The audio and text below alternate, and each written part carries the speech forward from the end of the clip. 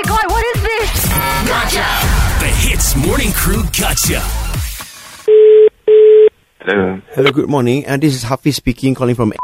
Can I please speak to Mr. Jonathan King, please? Yes, speaking. This is regarding a flight that you have made a booking for on the 5th of April from KL to Chennai. Am I correct? Yes. Okay, reason why I'm calling is because this flight has been cancelled and needs to be postponed to the following day because we could not fill this flight up. So that's why the airline had decided to not go ahead with the flight lah. Oh. If like that, how? The only solution here, sir, actually is I have the 6th of April, 7:30 p.m.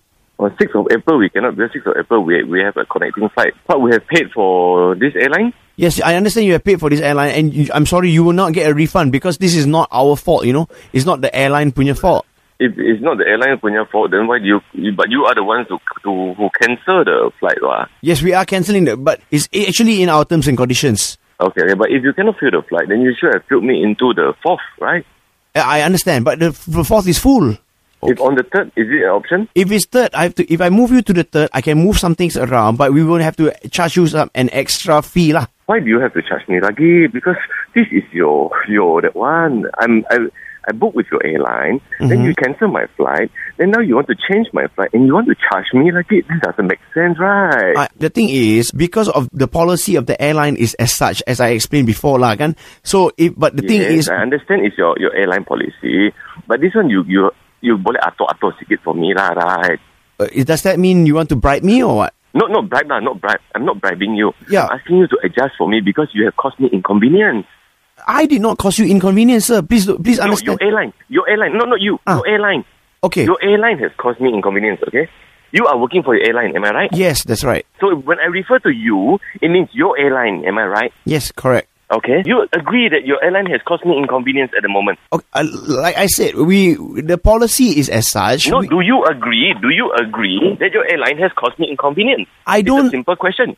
Okay. Yes or no? I don't agree that the airline... No, yes or no? I don't agree that the airline has caused you the inconvenience. I think maybe you should have planned this better and then you book a day that you could have... Maybe you should... We have booked this flight way ahead of schedule. Maybe... And how can you say that I have not planned this better? You are telling me that I have booked this flight more than half a year ago and I have not planned it well enough? No, That's funny. No, I'm not saying you didn't plan this flight well enough. I'm just saying that maybe you should not... That's what you implied just now. You said, I should have planned it better. That was your exact word. Okay, I will help you find a solution. We will get you to Chennai. Okay, I need to get to Chennai before the 6th. I can make a booking for you on the 3rd. We already have your details here.